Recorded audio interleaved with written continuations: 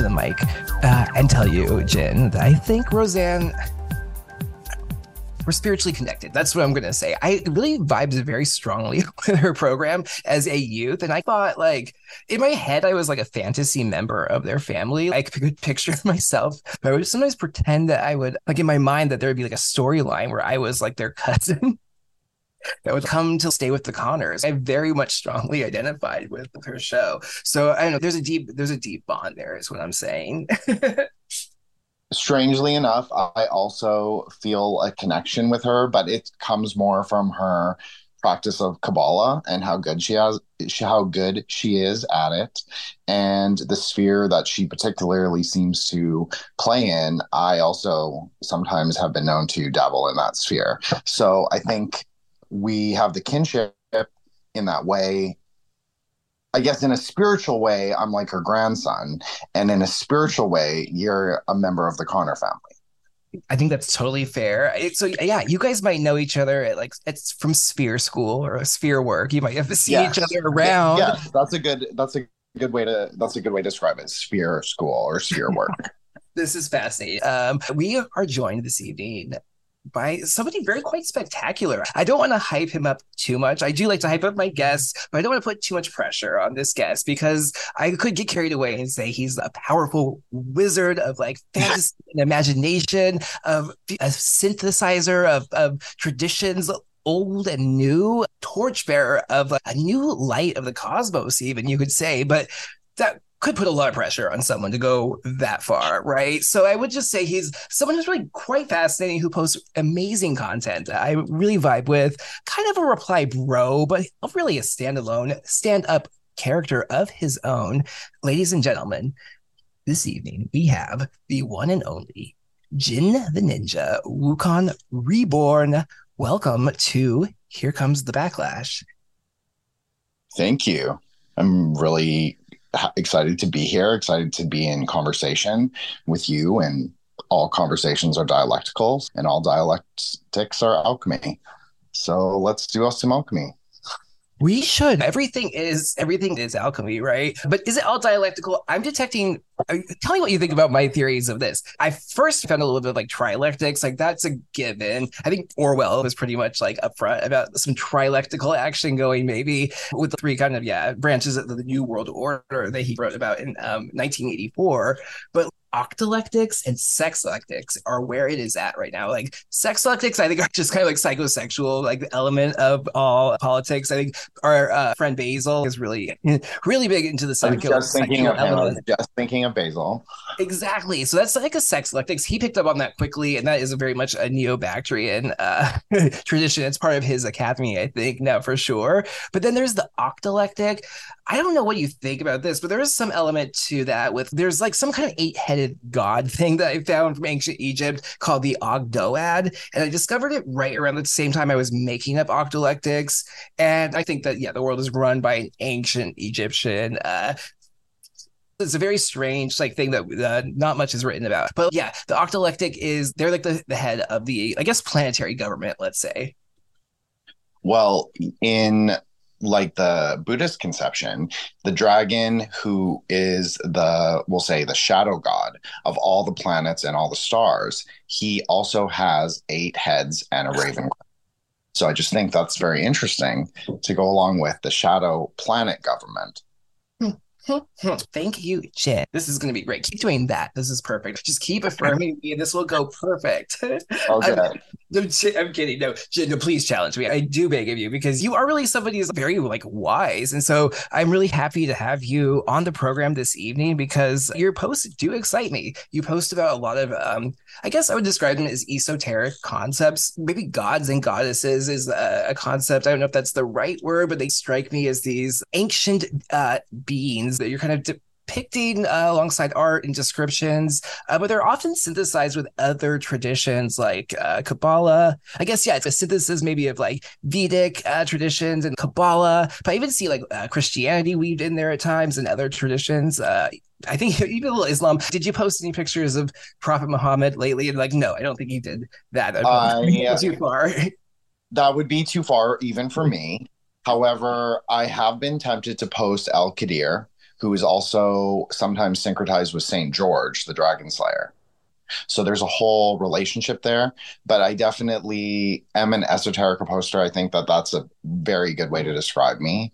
I think I appreciate that you vibe with it. I vibe with your things. I mean, I love the post left. I love like the dissident right. I love what you guys do. I don't really consider myself a part of it. I've definitely followed all of you for a long time, at least since lockdowns and COVID and all that. But I think that I kind of went my own direction. And I think, but I definitely think like you, Amy, Therese, Basil, that's kind of like my trifecta of like people who I think Hmm. influence my current politics, we'll say. Interesting. Well, thank you. That's high praise. I must say, I'm almost tempted to do my Amy Therese impression, but she followed me back, so we're going to stop doing that. First of all, yeah, Jen, I want to shout out. I think actually Parabola is the user who I think kind of maybe tipped me off, right? Who I associate with kind of I want to say stumbling on you, but you know how the internet and these social medias work. They're kind of kaleidoscopic in a way where you're like connected and then you're like not, and things come and go. But I feel like we stumbled onto a very similar path of some sort in the last maybe 6 months, as a lot of other things I feel like coalesced. And so it's like a pleasure. I feel like you were a part of this, I don't know, whatever enterprise, this strange spaceship I'm building here. Here comes the backlash. It's a constellation of different types or whatever. My big question really is just like, who are you? How did you get so smart? Well, I don't think I'm that smart, and I don't think I'm even that interesting. Knowledgeable. But How about knowledgeable? knowledgeable, okay, I accept that. I'll accept that. I will own that title.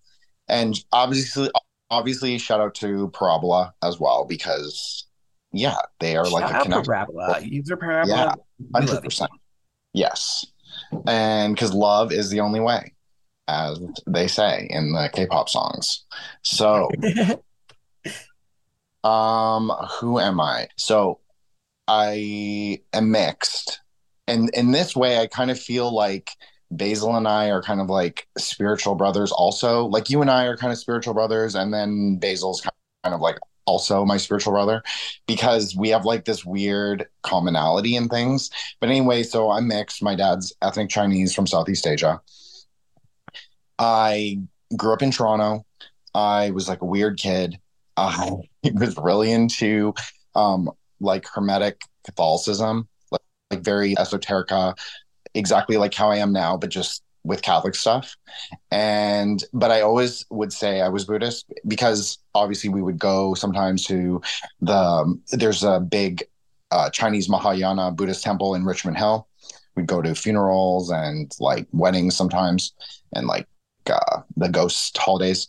And anyway, so we I would do that and I would be really interested. I felt like that was my vibe. I felt like that's who I am. Like the bodhisattvas is so beautiful. Like the Chinese garden is so beautiful. I just was like, this is my thing. But then I also was like, I'm the monkey king because like all Chinese boys of a certain age think they're the monkey king. So it's like very trickster. It's very like, I want to subvert heaven. I want to subvert the world. So or if maybe not subvert is the wrong word, but especially right now, but maybe the right word is like you want to shake things up. You want to Sure. steal. Upset the apple cart a little bit, like kind Yes, of that just yes, yes, prankster maybe, a little like just a little fun, a little fun.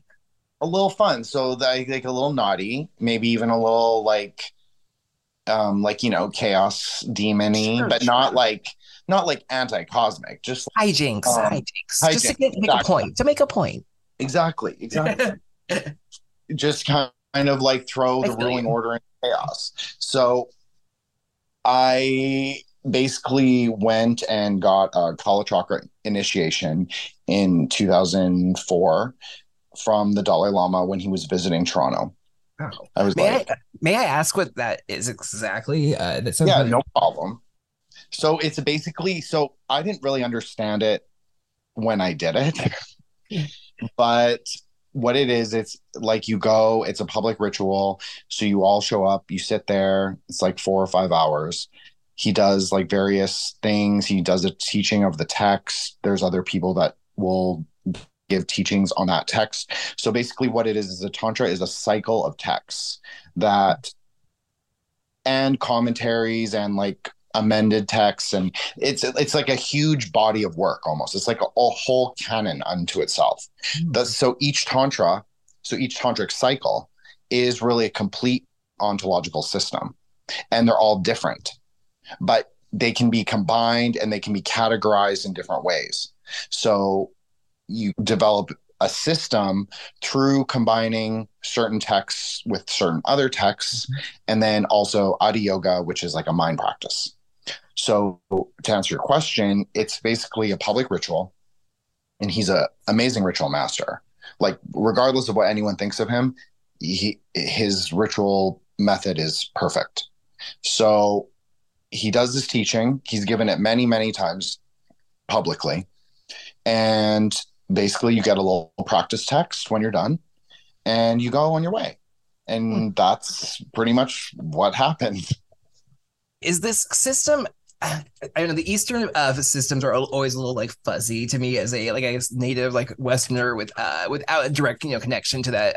I've learned a little bit about it. Like I guess in like the Vedic system, there's a lot of these different kinds of like philosophies and systems where there's just like different combinations of schools of thought around kind of a similar kind of concept or like worldview, but there's almost all distinct interpretations of it. Does that sound like a way to describe the Eastern traditions like Tantra? No, I totally think that that's right. I think that I look at Tantra as an innovation, really as a very innovative system that was synthesizing and also rectifying the different kinds of, we'll call it underground currents of magical techniques that all the religions were doing in Central Asia at the time. So it took everything, but it was taking things that were what we would consider, we'll call them unopened lotus seeds. So they were, maybe you could even say, perennial seeds, seeds that maybe existed from a greater prior system, and they reconfigured it, remixed it, if you want to say it like that, and they put it back into a greater system. So there are different schools. There's Indian Tantra, which is obviously, I don't like the word Hindu. It's very nebulous. I try not to use it. I try to just say the word Indian Tantra. But obviously, Indian Tantra is in the context of what we would call Hinduism. So definitely, it's an underground current. It's very uncommon in a Hindu context, but in a Buddhist context, especially in Tibetan Buddhist context. However, esoteric Buddhism spans pretty well. Historically, it would span all the way from like Pakistan all the way to probably the tip of Indonesia. So all of South Asia and maybe Central Asia and Southeast Asia and East Asia all have tantric Buddhism styles, but they're not all the same. But there is a way to kind of understand it once you break the tantric dialectic, which we'll just say is inner outer secret. So once you understand that, you can sort of peel away the layers. I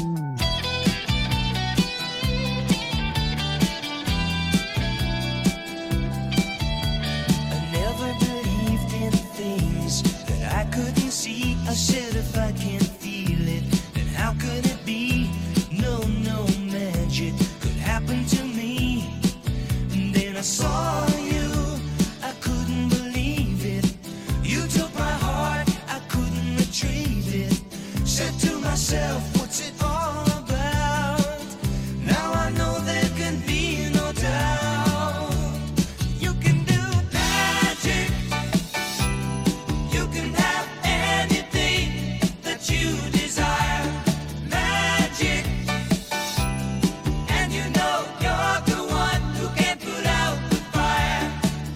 You know darn well when you cast your spell, you will get Totally, yeah, relate to your just comment that we are like spiritual brothers, I guess the way to say it. We are kin. I totally relate to your being of mixed race. I have, I guess, a brown dad and a white mom. It really doesn't matter what they are because it's like so many things. That's how I feel. No direct connection really to anything but I guess the American South. I didn't have any direct connection to like a religion growing up or anything like that. Wait, how old were you when you were like initiated by you said by the Dalai Lama? Well, yeah, so it was by the Dalai Lama, but that's not where my main practice comes from now. Right. But this like practice, when did this happen? How old were you when you met the Dalai Lama? Well, I don't mind saying, but the You don't have to say. I'm truth sorry, you is don't have to that say. no. I will. I totally don't mind saying what it is. Is it sounds like I'm playing magic numbers, which is something I notice a lot of other magicians do sometimes when they give answers on age, and it just happens that it was synchronistic. I don't even like that word, but there were just certain times in my life where things aligned. So I was 13 when that happened. Mm. So that's what it was. I was going to make a joke about the Dalai Lama and boys, but that's actually probably Oh too. no. I'm like I am ethnic Chinese, so I'm not like I don't hate China, but like you, my connections really are to this place, to America. I mean, I don't live in America, but I live Like very North close. America, right? Yeah. Yeah, North America. So I think I'm very rooted here. I'm very rooted in that like urban, like mid-millennial experience of Toronto and like, just like not even really caring about race, like being mixed but being post-racial. I think that Totally, is kind of exactly. I like totally vibe. Toronto's not that unlike the Bay Area. I feel like in many ways, Canada is not unlike California, I would say, in many very ways, culturally, you know. And I think one thing I actually think people might be surprised is that, like, you were mentioning the Dalai Lama was a good magician, right? And we'll move on from this because I know that's not your primary background, but I think a lot of people associate like Buddhism, even Hinduism is like they're really not they're black boxes, right? People don't spend a lot of time thinking about it, or they think especially Buddhism is just this kind of like old men in the park, like doing like Tai Chi, which isn't like even Buddhism, but they have a lot of magic in them and like crazy shit, right? Like gods, goddesses, epics, and legends, right? 100%. Well, we'll just start out. I'll start my answer by saying, Please. and I've said it in other shows, but I'm just going to repeat it because it's such a, I like it. So it's a saying that says, religion is the bark that protects the tree. So obviously, this has a greater metaphysical meaning as well. So that was a quote by Max Beauvoir, who Hmm. called himself, so he was a self-styled king of voodoo or pope of voodoo. And so he would always say that. And I would always listen to him. He would obviously speak in French. I would listen to him. He would always talk about it and how it's important to have a system, a practice, a hermeneutic kind of textual relationship with what you're doing. And that's what Buddhism is. And that's what Tantric Buddhism is. That's what Vajrayana is. And obviously, Indian Tantra is a lot more of considered to be a nighttime practice. So you will find less people talking about it. Now, there are, we'll say, Western occultists who have attempted to kind of maybe color in the outline of Indian Tantra, but I don't think any of them have necessarily been successful or done a good likeness, we could say. Yeah, it's magic. That's what it is. I mean, I didn't even so this is my background was more playing around for a long time. And then I kind of got into some LHP practices and I didn't really realize what that even meant. I mean, I obviously did, What but was that? LH? Did you say LHP? yeah, so left hand path. Oh, got you. Okay, thank you. Okay. Then I kind of realized that I had to fix it to rectify some of the mistakes that I had made. And I already had an academic background as I said, a Kalachakra initiation, and I had been attending Dharma talks for many years. So it wasn't unknown to me. And what a lot of people don't know is a lot of Buddhist scholars are also scholar practitioners. It's very common. And they usually come from, we'll say, a very specific religious background. That's not my religious background, but so they often combine Western esotericism with Buddhism already. So this is something that's like an unspoken practice, we'll say, within the greater Western Buddhist kind of continuum, especially Vajrayana. So I'm saying Buddhism, I'm talking Vajrayana. What that is, the Diamond Thunder Way. It's the Diamond Thunder Vehicle is another way to translate. There are two other main schools, which is the Mahayana, which is the greater vehicle. So that's Chinese Buddhism, Japanese Buddhism, Korean Buddhism. It's more of the monastic Buddhism where they build like fantastic temples and they have the bodhisattvas and it's all peaceful and everyone's just floating on their clouds and it's all like nice and incense. It's like that. And then The there's the dripping Hindu. water bowls and like the lotus, yeah, Exactly. the lotus garden, the koi pond. You have to have a koi Exactly. pond. And then, no, 100%. And then there's Thai Buddhism, which is we call Hinayana, which is the smaller, lesser vehicle. And they will say that it's the same style as the Gautama Buddha of the 5th BCE, but we don't really consider it to be a continuum. We don't consider it to be like continual. Hmm. It's more of we'll say like reconstruction. That's a good word. A reboot. Yeah, reboot. So that's a great way to describe it. A reboot. There's many such cases, by the way. People might be surprised. Some very popular religions actually are reboots, but I don't want to digress us there. Actually, let me pause actually really quickly because you introduced several interesting styles, right? There's all these different kind of like flavors of this. I don't even know do you consider Buddhism a religion at practice? Like, I feel like our words don't capture it properly almost, you know? Okay, so again, I'm just going to speak from a tantric Buddhist perspective. So the normie Buddhists, like the non-magic Buddhists, I'm not going to give their voice. I think that it is a religion. I think it depends on how serious you are, but I think it's really a praxis. I think that's kind of what draws me to it. I think I've always liked the ritual elements of it. I think if you have like a Western esoteric or cult background or a Catholic background, which I didn't have all of those 3 backgrounds, I think that you are drawn to something that is inner outer secret. So part of the ritual process can be inner outer and secret at the same time. And the outer rituals can be said to be a theurgic process. So you're kind of, I don't know, if you're forging, maybe you're reforging your incorporeal body to be more of a vessel for God. It sounds like a trilectic a little bit because like I was like inner outer secret. I was like, that sounds like 3. You could say dialectic is with like the synthesis being the third, that there is always an implicit third, but it sounds like almost like there is 3 variables almost. And they have seen you allude to this in your posts. So it's really interesting for me to hear like you describe this for sure. And it almost feels like your work, your practice, like your pursuit is like this purification almost of everything, honestly, of the cosmos, of your own kind of ontology, your own perspective. I don't know how to really quite capture it, but you mentioned this practice of these that you engage in. It's a combination, maybe you're practicing what you preach, basically. You're not just a scholar, but you are like a priest is not the right word. What is the right word, Jen? No, I think you can make an interesting argument that Tibetan Buddhism specifically is kind of like has that element of Manichaeanism, has the element of the Society of the Elect. They used to call Tibetan Buddhism specifically Lamaism. So I don't think priest is incorrect, actually.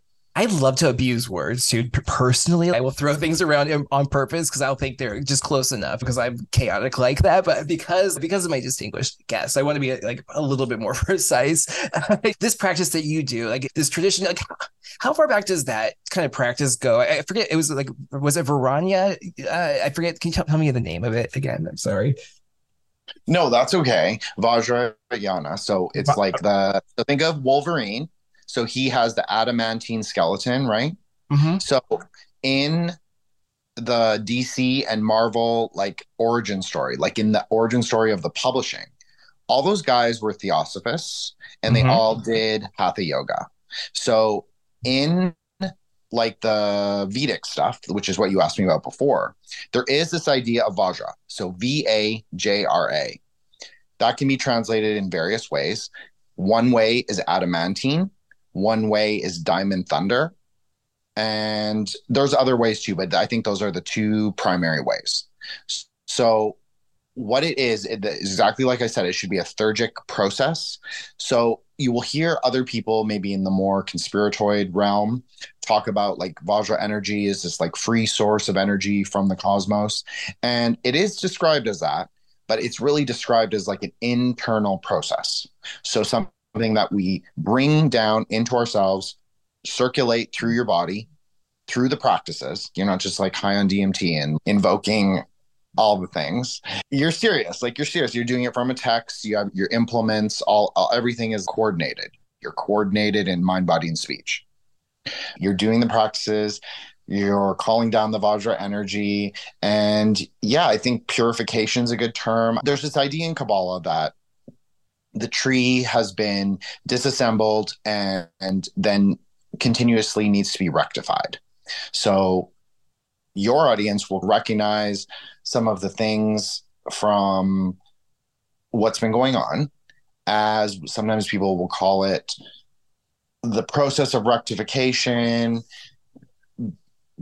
Well, maybe we won't say that, but anyways, it's a thing that some people have felt the need to do because of a theological basis, we'll say. Mm-hmm. Akin to maybe like a Catholic, some sort of like a suffering. Maybe I'm off base, but continue, please. No, you're totally on base. I'm just being very delicate in how I articulate it. But I think that there is, well, we'll just call it a theological tendency. Maybe it's not just Catholicism. Maybe it's Sure. other And I raise it, I raise it to illustrate that these things can be really relative, that there's a lot of these concepts that manifest or are understood in different lenses across different traditions, which is, I think, something to kind of illustrate. So I did mention that, not to single out Catholics anyway. No, I'll do that. no. I can do that We can single out later.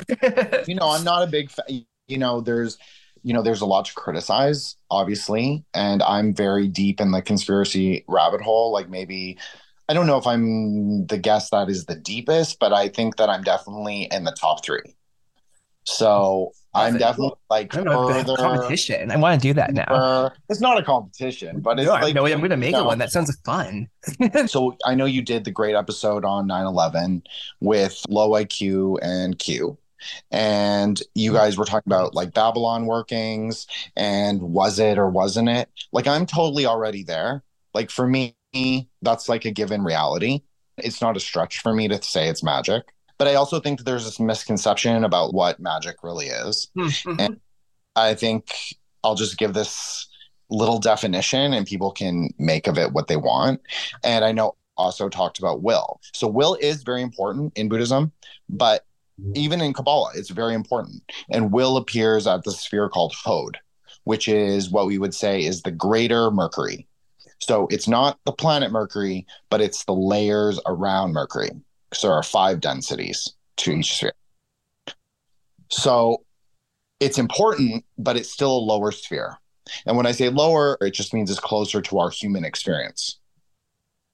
Mm-hmm. Okay, Babylon working. So I just think that magic is sound, magic is light, magic is color, magic is speech, gross and subtle speech. So that has to have 2 categories, but it's like a subcategories within the one greater whole of speech.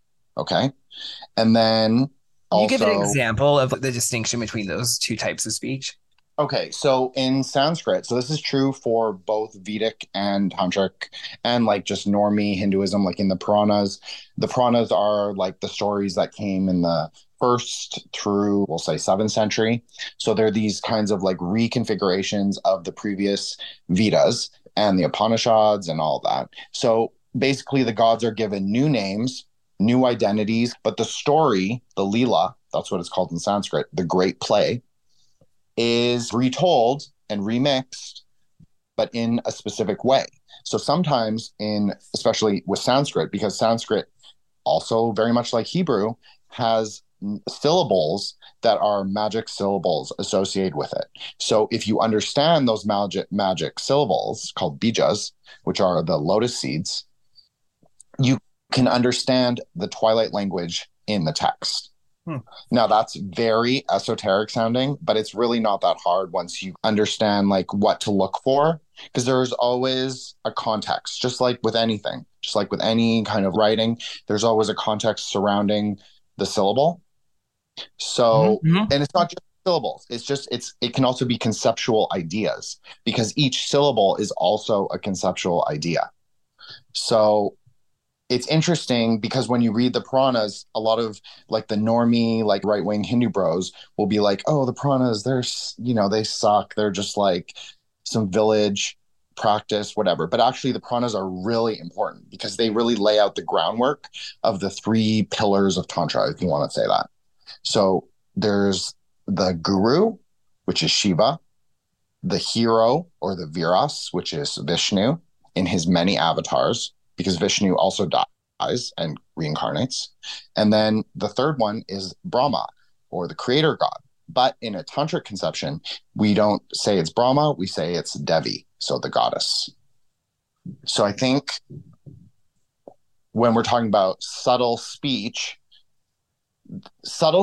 is the ability to code your words and encode your words to cast an illusion of the world, and someone has to perceive it even if they don't understand what you're saying.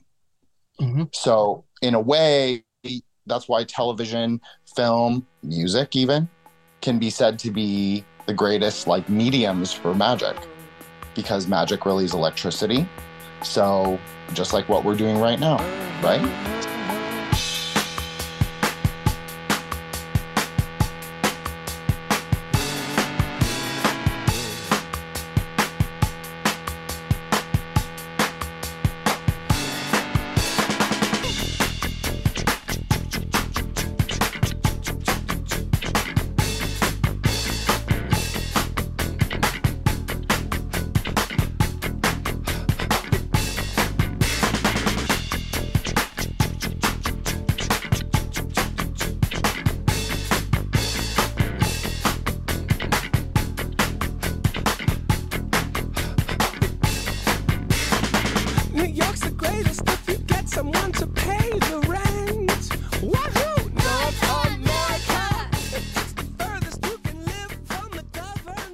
I think it's good for people to consider maybe what you're kind of alluding to is this idea that letters really are not just letters. They are symbols, and all symbols encode other things. They encode other meanings that are transmitted. Yes. That's the purpose of symbols and symbolism. And it goes very much back to very primal kind of primordial, or even I guess kind of roots. Go look up any word and often you'll find it's like Proto-Indo-European origins. It's all this very like, archaic, very much like Vedic era roots. The way I would describe it maybe even is literal code in software that looks one way, but it renders a different effect when it goes up on the screen or does the software actions it's supposed to do. Like there's like these hidden codes and commands really inside the language that people may or may not perceive up front, but is there nonetheless. And I would say, argue scientifically, could have a imperceptible effect on people's minds and actions on the subconscious, you know?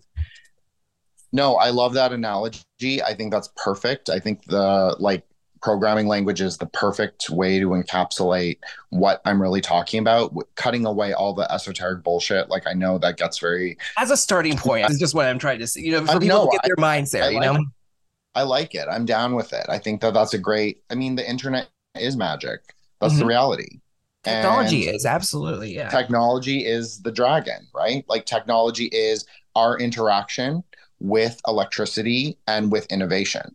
So that is pretty much how we make devices. That's like doing a alchemical process as well. I want to say like alchemy, there's right wing and left, whatever these people are that are like, Hermeticism is absolutely always evil. Kabbalah is evil practice. Like everything outside of my brand new traditional Catholicism that I adopted 18 months ago is satanic and barbaric. And there is truth. I think people should be suspicious of anyone who's like, believes anything, actually, whether it's a religion or one of these kind of practices, ancient, new, tantras, whatever it is.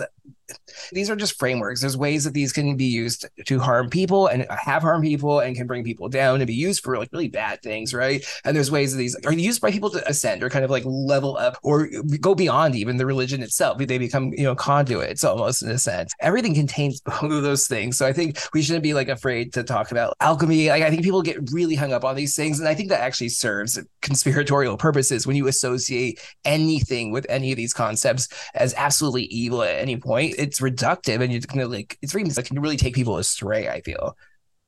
I think everything you said is great. I think that, like mystification, not just in capitalism, not just in Marxism, it's very real in all things.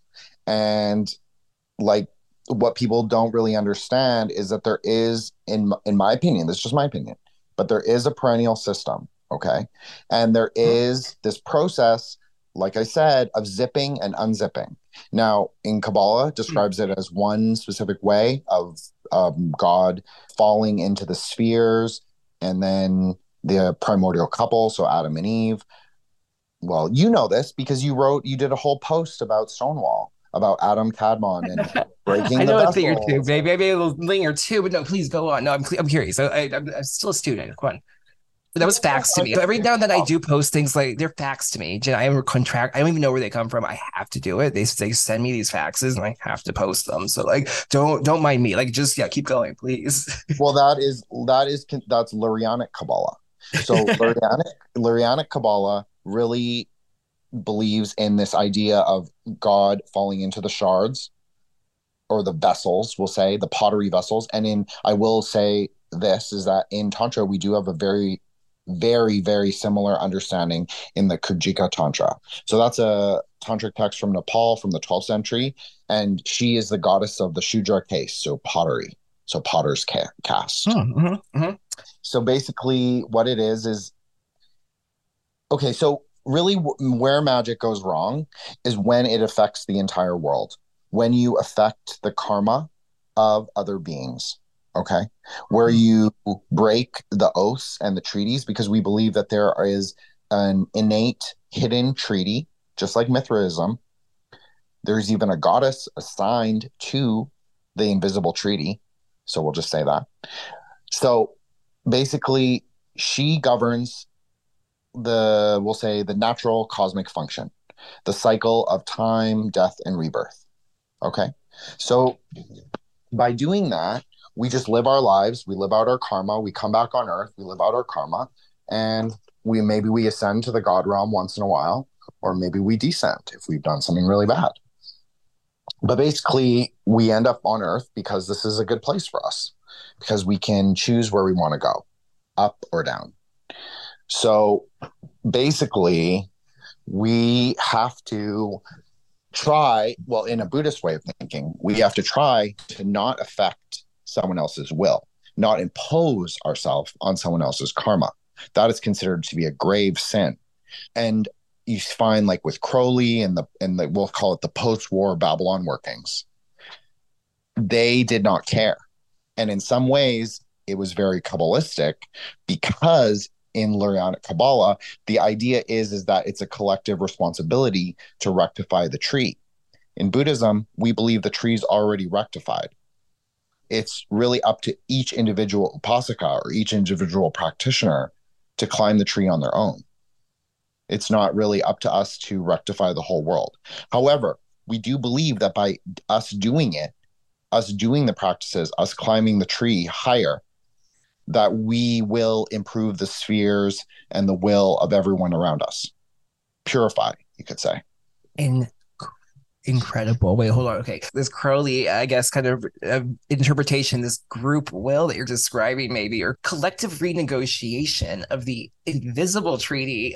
They think it takes like a whole, Sergeant Pepper's Lonely Hearts Club band to, organize and get together to storm on like wherever they keep the treaty, right? That was so vivid to me, the way you described it. And then this idea of like, improving your world over the entire world. That's so fascinating, because it's like a conclusion I truly have come to recently myself. Is just, you cannot, like, it's ridiculous to try to change the world, really. Just change your world for the better, and like the people around you, and that will actually, like, if everyone did that, that would actually improve the world quite tremendously, right? And so I feel like you're very wise. I say you're wise because it's echoes my own thoughts, Jen, but it's very incredible and wise to hear everything you've shared here. So you brought up Kabbalah a little bit. You kind of described that as a Kabbalistic practice. And you mentioned the episode previously with Oso Blanco, my co-host for the bi-weekly call-in show. I was there live on Twitter Spaces, Sundays, 4 p.m. Pacific time. You mentioned that program that you had heard before and had listened to as a reference point for maybe even this conversation. And you just mentioned Crowley and this, like, I don't know, Kabbalistic enterprise, maybe. So what do you mean by that?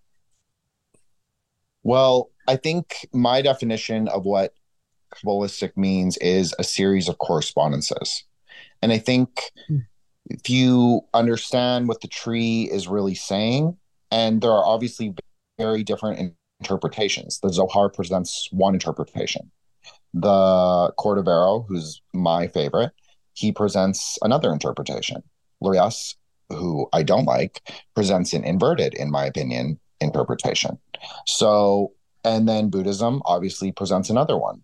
Zoroastrianism obviously presents another one, but they're really talking about the same thing.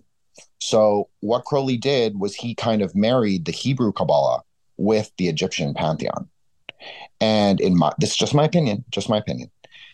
I personally think that him and Madame Blavatsky, and then all the ones that came after, Jack Parsons, all of that, although they were very postmodern, obviously, like the Kenneth Anger crowd and Tuesday Welds and all of that, like that was very, Jane Mansfield and Anton LaVey and all that. They were just very postmodern, I think, much more than, well, maybe they were doing something. I mean, Michael Aquino, who I know that you're fascinated with, he definitely was doing something with the Temple of Set. I mean, like what they were doing was pretty crazy. And I think he was like a serious magician. I actually think Crowley was too. I know also said that maybe he's more peripheral, but I think he's important because he kind of like synthesized all these different ideas that were kind of floating around, like Golden Dawn, OTO, Astrum Argentum.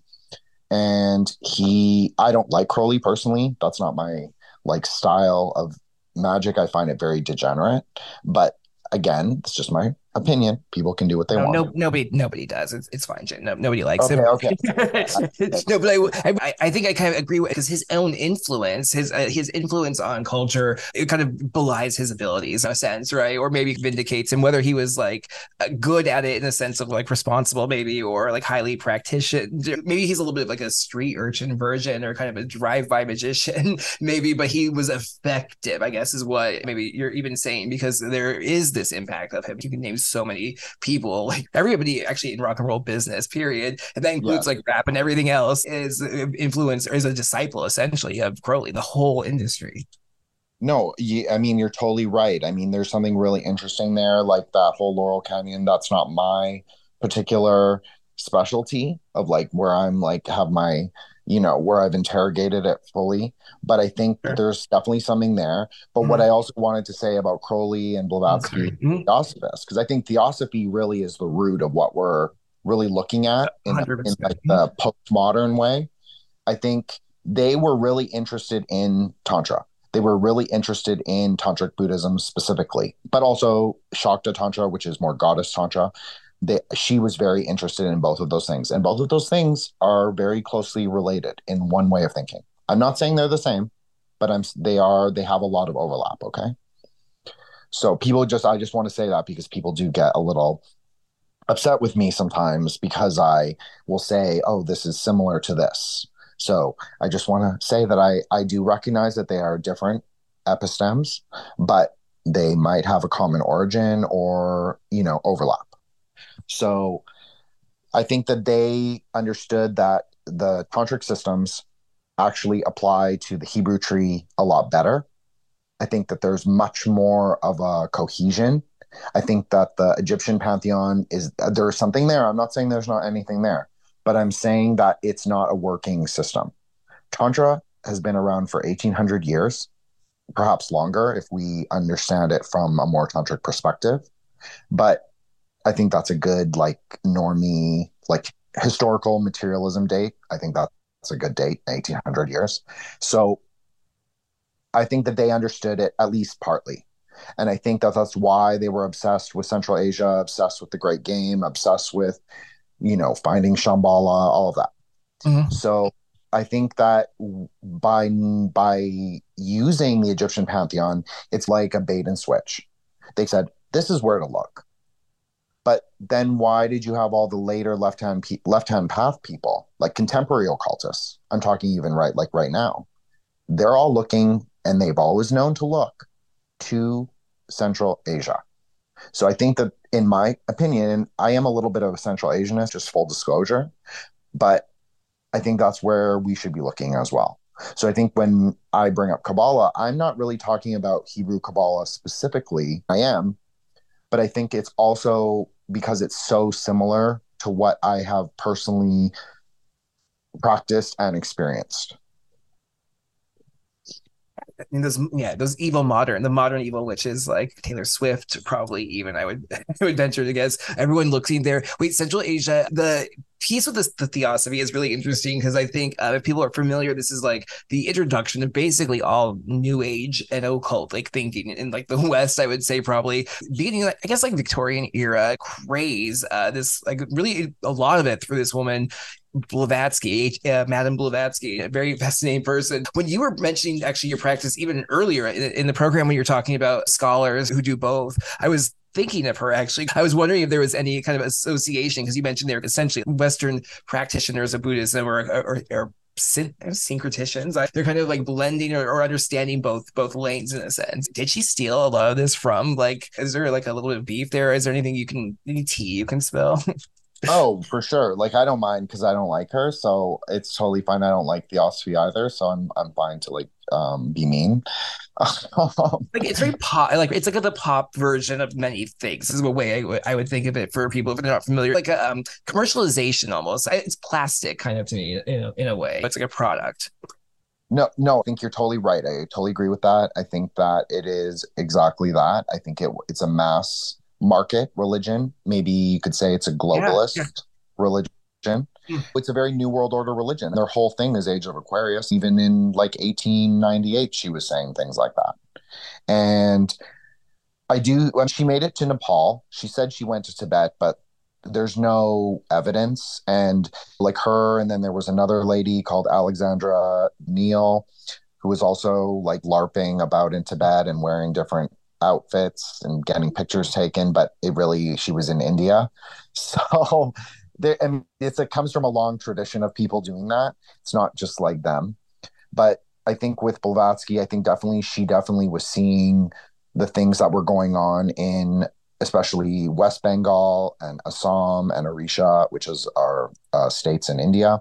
And I think that in Nepal is really the center of Tantra, if you want to think of it in a syncretic way, like it's called Newari Tantra. So it's very Buddhist in its form, but they've maintained and protected a lot of the Indian tantric practices that have gone underground. So really Nepal is like the tantric heartland in a way. Hmm. So I think that she definitely saw everything that happens. I mean, if you go to Kathmandu, there's the huge stupa, which has all like the dakinis all around and the yoginis, and they have like the 8 Bhairavs. So these like 8 kind of like demonic looking kind of like time gods. They're all time lords.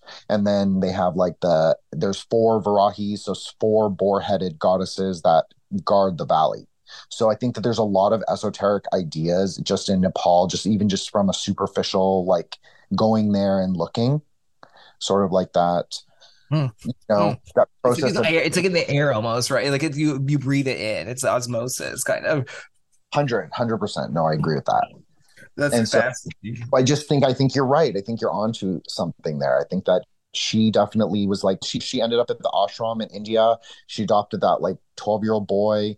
She wanted him to become, the guru of the world or whatever. And I think that I don't know. I think that she was playing with things that she didn't really, maybe she understood. Maybe she was just like a witch who just wanted to invert the world, because I've seen that before.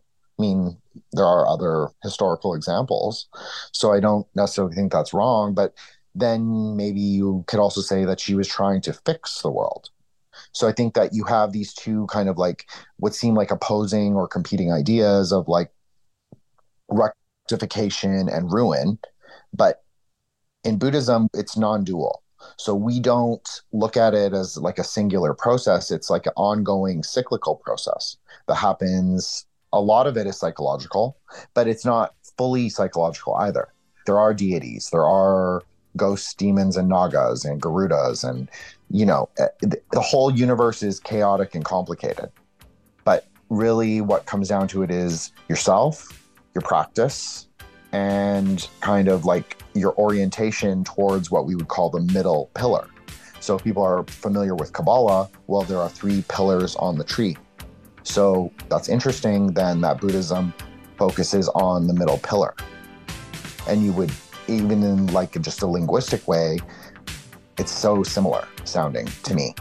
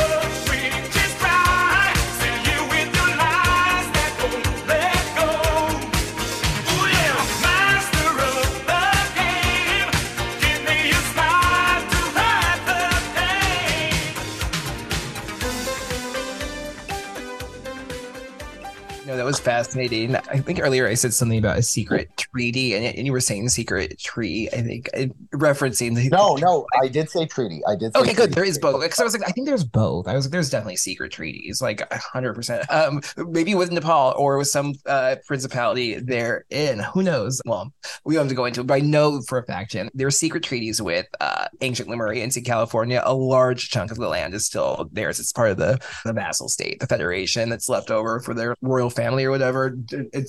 It's complicated, but that's not what we're here to discuss per se. I do think though that this woman that you're describing, when you were describing her, I was thinking she's like a Madonna from her age. And right before you said she adopted like some like 12-year-old boy, it was like it's such a Madonna move to make him like a star. And I think I think it's a perfect role for our queen Roseanne Barr. I think she would be really good in like a movie about like Blavatsky in America. That would be so fucking good. So I totally agree with you, and I will also channel like our conversation towards manifesting Roseanne appearing on your show. So we'll just put that out in the universe right now.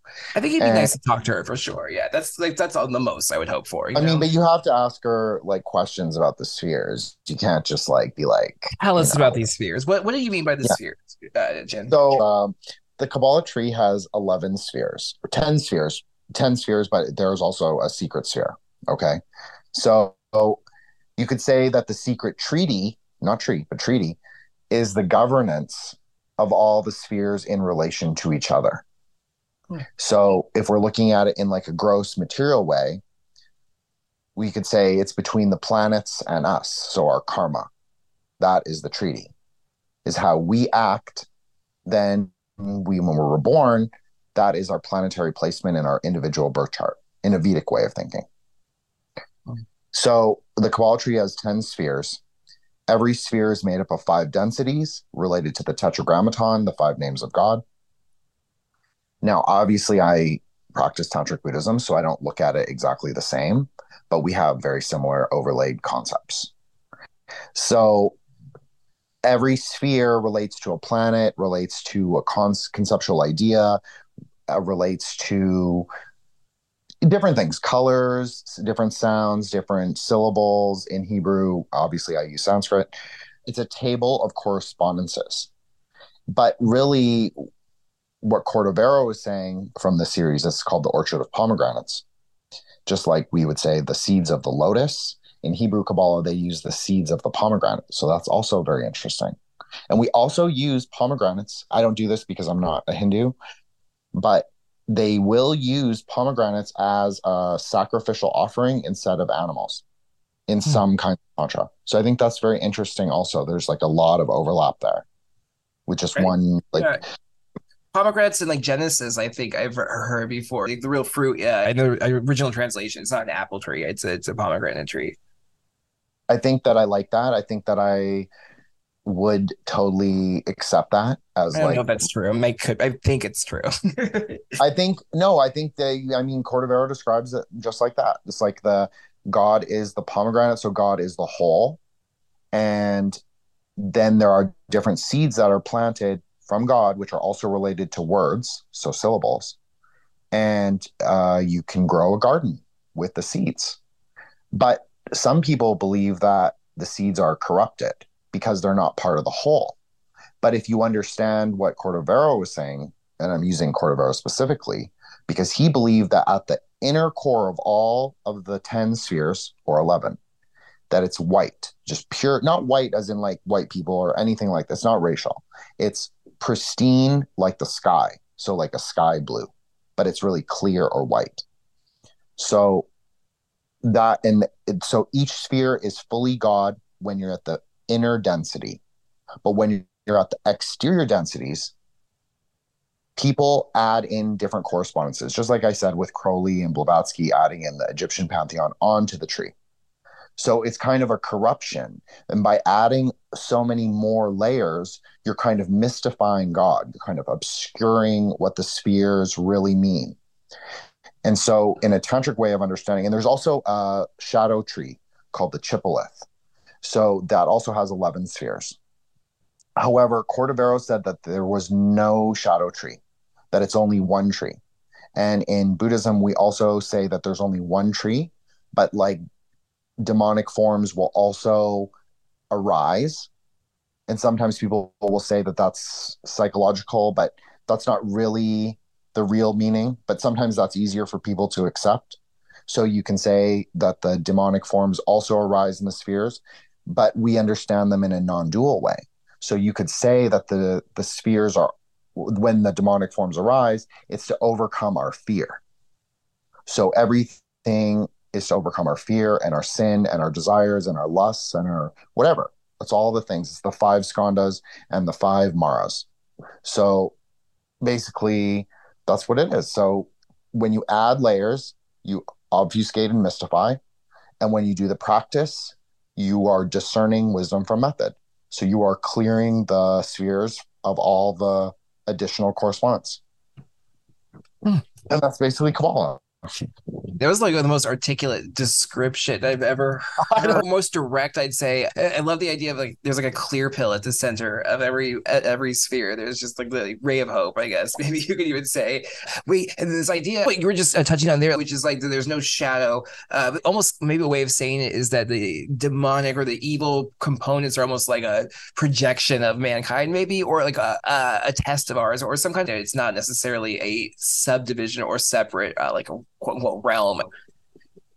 No, you're totally right. And we do have this concept called dependent origination, which is kind of like this. It's a very complicated, like ontological reasoning of why things appear in the world and their relationship to us. I can't really explain it that well, so I won't. No But worries. I will just say that, like, you're totally right that there is part of us that is very co creative with the universe, very co creative with reality. Now, in Tantra, we don't consider what we see isn't necessarily reality. That's called Maya. So it's the kind of the beauty of the illusion of the world, but there's also a hidden truth to the world, which we call the Mahasmashana, which is the ultimate carnal ground of reality. I know that's kind of like a little heavy, but that is the truth. It's kind of matrixy, to be honest. But there is like this idea of almost like a well, it aligns exactly with what you were describing before, with like inner, outer, and secret, almost, right? Kind of Yes. in a way. Jen, I want to ask you: you've got these anti-cosmic Gnostic Satanists, Jen. You describe them. I think you could describe them as possibly Babylonian as well, which I believe is fascinating because of just a relevant concept, maybe that I feel like I really vibe with. Who are these people? What are you talking about? Okay, so there is a contemporary occult stream. Obviously, I don't even think anyone, maybe Oso is probably the only one who's even heard of this idea because it is very sinister and it's very left hand path. Okay. Now, left hand path does not necessarily mean evil, especially in a tantric conception. But then when you have people like Crowley and Blavatsky and they just do whatever they want, well, in one way of thinking, the way you live your life is a path. So the more promiscuous you are, I'm not just saying that. I'm just giving an example. I'm not. Sure, I'm sure. not about If you're a huge fucking slut, if you're a no loads refused type of hoe, dot dot Yes. dot. Yes. That is very left hand path. So that is, even though you're not, it's not magic per se. It is the way you're living your life does actually mean something on the tree, especially if you're trying to penetrate the densities of the spheres. I'm not trying to use like penetrate in like a weird psychosexual way, but it is a good way to describe how to do it. So, but yes, the way you live your life does determine the interaction with the spheres. So, yes, the left hand path can be useful in specific ways because you're always, especially in Buddhism, you're trying to kind of maneuver yourself in the middle. You're trying to synthesize the right and the left hand actions. So you're not going to either extreme. But so definitely in that way, like it does matter, like how you live your life and like kind of like just having like a basic sense of morality. But the problem is like a lot of the left hand path people just will say, oh, it's all non dual.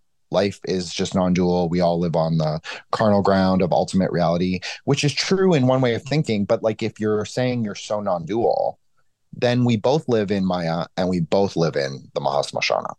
So it's both things at the same time and both are real.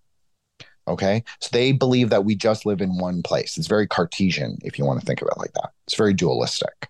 And in Buddhism, we would say that dualism is the greatest kind of like sin of the mind. To believe that, like, if you hurt someone or hurt something, it's not just do what thou will.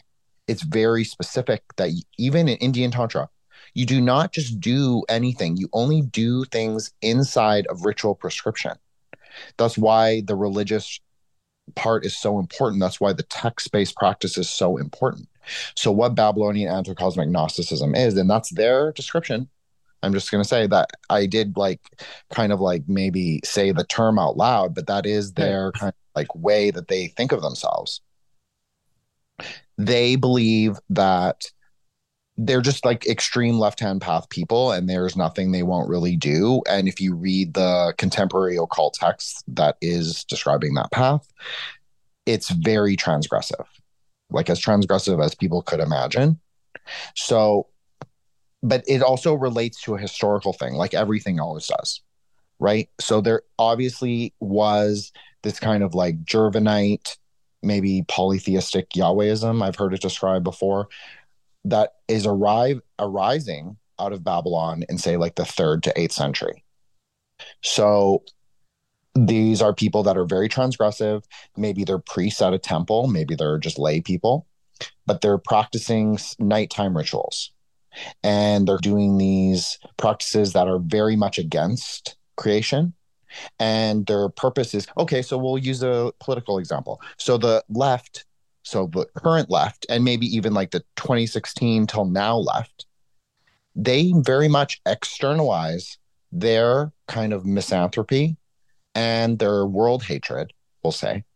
That's very anti-cosmic, actually, when they kind of crystallize that into their politics. This kind of hatred for everyone, for everything that is like good and normal. And not that normal has to be like Susie Q, 1950s housewife. I'm not even saying that. I'm definitely Right, but not. this like a rejection of like antinatalism, for example, the idea that you should Yes, have yes, children, like that men are bad, for example, that yes, there's no difference maybe between sexes, even sounds a little bit transgressive, yes, radical, you know. yes. No, you're totally right. Like the Donna Haraway cyborg feminism, that's 100%. That's a perfect example. It's taking nature outside of the womb and externalizing it into technology. So that in one way of thinking could be considered Luciferian, because Luciferianism is really just the combination of human ingenuity with kind of like an alchemical creation technology. So that is what that is. But it's not, but even when she's talking about it, she's describing a process completely devoid of nurture, completely devoid of love, completely devoid of nature. So that would be considered anti-cosmic, very much so. So that's a great example. I love the term anti-cosmic. It's so good. It's like we know who the enemy is. It's just anti-cosmic. It's just perfect. This radical, transgressive, bloodthirsty, destructive mutation, I would almost say, of these traditions, it feels like to me. What you're describing sounds like very much like we're now getting to James Lindsay territory, but look at the underpinnings of things like the Frankfurt School, Bolshevism, even just these ideas of No, Zionism. Oh, zoops, I said it, Zionism. The idea is that like, oh, nothing matters except for this one goal and everything else is permitted. That is like it's bloodthirsty. well, and what did Babylon kind of innovate? If we're looking at it as a progressive theory of religion, we'll say, or progressive theory of magic, Babylon was really into state rights. So when you're talking exactly like you're talking about Zionism, transgressivity as state ritual, those are all what's happening. And I think, yes, James Lindsay is right in a way, but he also obfuscates something. Yes. Gnosticism, in and of itself, as you know, I've heard you say on this show, Gnosticism in and of itself is not evil. And I will completely agree and reiterate that. Because Gnosticism doesn't refer to just one, it's not just like a broad, yes, we use it in like that kind of imprecise, broad umbrella kind of terminology, much like the word Hindu, but that doesn't even mean anything, because there are so many different kinds. There are so many different kinds of Gnostics, and Buddhism is especially Tantric Buddhism specifically is one kind of Gnosticism. Just like you could say that Dewey Decimal System is a kind of Gnosticism. It's a kind of categorization into different epistemes of knowledge. So Mm. you're siloing things just like Kabbalah, just like putting things into the spheres, assigning qualities to God, because that was the original. Correspondences, right? It's a order of correspondences. Yeah. Exactly. So when we attribute things that aren't, so the original idea is the Aristotelian dialectic. So basically, it was time and space, dark and light. That's the axis they used. So the Iranian priests. Then these other priests came by and they were like, oh, we're going to start assigning good and bad qualities to God. But the reality is when you assign bad qualities to God, what are you doing? You're doing a dialectical, alchemical process. So you are kind of creating a part of God, you could say, that is evil, an egregore maybe. So basically, that's what we're talking about. Whenever, like, Zionism is its own egregore. It exists because it exists in the minds of people. They put it into the world through state ritual. And state ritual does not mean, yes, I mean, I definitely believe that they go down to the capstone at Al Aqsa Mosque and they do like Solomonic magic, Enochian magic, whatever. I do think that's my personal opinion. But, Yeah. but, I think that it can also be just in words. Like that's where really the magic is. It's in the dialectic, right? Like that's really what it Mm. comes down to. It's Mm. control. It's assigning meaning to things. It's assigning virtue, you could say, to certain things that might be Mm. transgressive. Like maybe we could say neither side, this is more my perspective, is that neither side is like my favorite. For So I sure. will just say that maybe assigning virtue to either one is kind of like anti-cosmic in a way. Hmm. Which is how I feel about the Israel Palestine conflict as we speak, right? Just no, no, just no. No, No, thank you. That was incredible, Jen. Exactly what you're saying about the power of words and describing things. That's why. So this idea of Gnostic as a slur. The reason I feel like I'm reclaiming it now, it's just like anti-vaxxer or transphobe, all these stupid words, right? That they use for like spellbinding people to like these words become like a cross that you have to bear, And so by leaning into them a little bit, it's like pushing back on that, right? And so Gnostic, like you're right. James Lindsay is so frustrating because I think, is very correct in a lot of ways, but it is reductive. And he has this definition of like Gnosticism, where it's a very specific worldview that I don't agree with really at all. And so I feel like it's very strange to me. And I find this whole pushback. Like I don't understand Christians pushing back on Gnosticism, other than the reason that the church leaders did, which is to suppress a bunch of true things and hidden histories. You know what I mean? Like it's no, there would be no church without the original Gnostics. It's just so bizarre to me to see this like group of people just misrepresented in such a strange like way. And I have said before, I feel like everybody at this moment that was like realizing that something was like really, really wrong, like during the COVID period, are kind of like the early Christians in a lot of ways. It's a historical analogy that feels right for the times. It's interesting that having that sense that there's this kind of like persecution of Gnosticism and Gnostics happening at that very moment as I was making that connection. Roman Empire, it never ended vibes, I guess. it never ended. I mean, it's It so did. obvious. It never ended. The Roman imperial eagle is still very much alive, the eagle and the serpent. I mean, it's both of those things, right? Like in Buddhism, the eagle gives civilization and the snake gives the secret practices. So I think that's exactly what they're doing, in my opinion. And I think that you're totally right. And I think, James Lindsay is like 80% of the way there. But I actually, he gets it. But I think that he does not articulate it in like the way that we're doing right now. I think he's not looking for nuance in it. I think he wants to he wants to market it as a product in the Totally. market.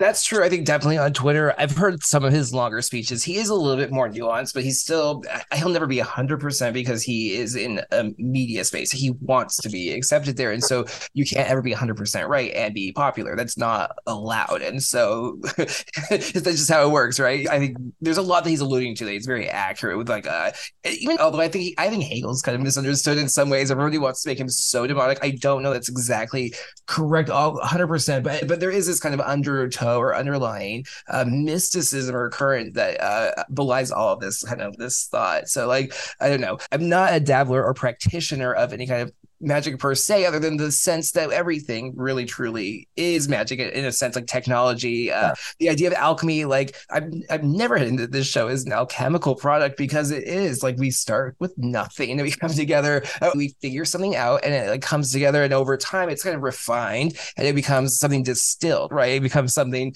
emblematic of what happened, right? So it's not like, that's not a secret, and I don't think it's easily. I maybe I'm breaking some rules because I'm not aware of them, right? So who knows what's really happening? But I don't feel like this product is harmful to the world. I like to think it's like counterbalance, maybe even to some of the No, harmful no, effects. But this it's not for the world, right? It's for me. no, but what you don't, I think you do understand this actually. I think that the trivium, the arrow of rhetoric pierces through and cuts the dialectic. The goddess who's assigned to that sphere, she wields a bow and an arrow specifically.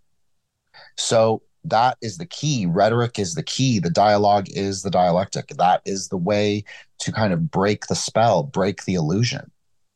That's why Mm. I personally was drawn to podcasting, like to be a guest and to sort of like discuss ideas that were a little transgressive, because I thought this is a good way to demystify, a good way to break some of the, I don't know, the thinking around it that I thought was wrong. That's exactly right. Truth and warmth, color of care. Your love was sent to me. I'm not sure what to do with I'm so close to tears, so close to simply calling you up. I'm simply suggesting we go to that hidden place. That we go to that hidden place. We go to that hidden place. We go to a hidden place. There's not a way to understand maybe even the history of like different practices and teachings throughout time as just sort of like not even necessarily emanations, but just impressions or just different ways of kind of understanding sort of like fundamental truths. They're ways of them kind of bubbling up in No, that that time and place, right? that's exactly right. They're just it's so okay. So from a Buddhist way, we'll end with this because this is like a cleaner way, and I think it's also my perspective. So that's Beautiful. probably better. Basically, there is a primordial couple at the top of the tree. That's who we want to be. That's where we want to get. We want to like go past Kether, go past the crown. We want to reunite, reunify method and wisdom. The female consort is the wisdom, the male consort is the method. So that's the point. So every emanation of wisdom, so the female consort, especially because I post a lot of them, the dakinis and the goddesses, they have very specific meanings for they're the most helpful, considered to be like you could say, our angels, our Luciferic kind of archangels, we could say, but they take a more wrathful form. They're not androgynous, and they are both left and right-handed, we can say. So they really help us to understand our practice that much better, because they are the ones who give us instruction when we lose our way. They help us find the path again. Where the male deities, they're much more structured. It's much more found in the practice. But if you're a very realized practitioner, I'm not a very realized practitioner. I'm just saying, You can find the dakinis in people, in the outside world, if you can understand the ways they interact with us. I think that's a good way to end it. Fascinating. Jin the ninja, who much more than just a ninja. Not that there's anything wrong with being just a ninja, but a true teacher and star in the constellation of the Backlash universe. Indeed. It's been a pleasure to spend this evening with you. What should people do to follow and learn more about you? So thank you so much, Pool House, for having me on. It's honestly been like a huge honor to even be asked. I've been very lucky in like podcasting that people have like always asked me, and I've never had to like simp or beg to ever be on a show. And to be on this show is actually really cool because I actually respect like everyone you've had on, and that's pretty rare, right? To It's true. maybe with like no, I think I could say everybody. Yeah, no, I think everybody. I'm not as hard ass as Basil, but LOL. yeah. But anyways, no, so people can find me on Twitter, Wukong Reborn, WUKONG Reborn. I did an 11-part series on the Mahavidyas, so that's more of the Indian tantric system, but it's a syncretic grouping with the Kabbalah. So on a show called Subconscious Realms, I've been on a bunch of libertarian podcasts. I'm doing a series on occult rejects and friends right now. What else? I'm doing near-death experiences. We're gonna have also on for that. So Nice. And we're gonna have you on one day. I would love to, please. And it's just like so much happening, and just like we got to get everybody ready to rock and roll. But yeah, so I've got like a million series honestly coming up, and I've like been hard at work, and my own RSS feed will come up probably in the next month or two. So yeah, let's stay on the lookout for that. I'm not that interesting, I don't think, to follow on Twitter because I'm like kind of a hard ass, and then also like esoterica posting, so it could be probably like a lot for people. I disagree. No, I disagree. It's sort of like when also post like a bear or something like that. It's interesting, like, and sometimes it fits. Sometimes you'll post a deity or a sphere or just some information that just, even if it doesn't feel appropriate for the time. First of all, it's just like a palate cleanser, right? It just feels refreshing to see. But sometimes it's like, oh, this is interesting and it's apt, right? There are correspondences, right? There are coincidences or synchronicities. Go spin the wheel of fortune and just see what comes upon your timeline by following Jin the Ninja. Jin, this has been, again, an honor. Do you have any final closing thoughts or words for the Backlash audience? Well, I think you're an alchemist in your own way, and a mystic, and a sage, and maybe even a little bit of a sorcerer. And none of those things are bad.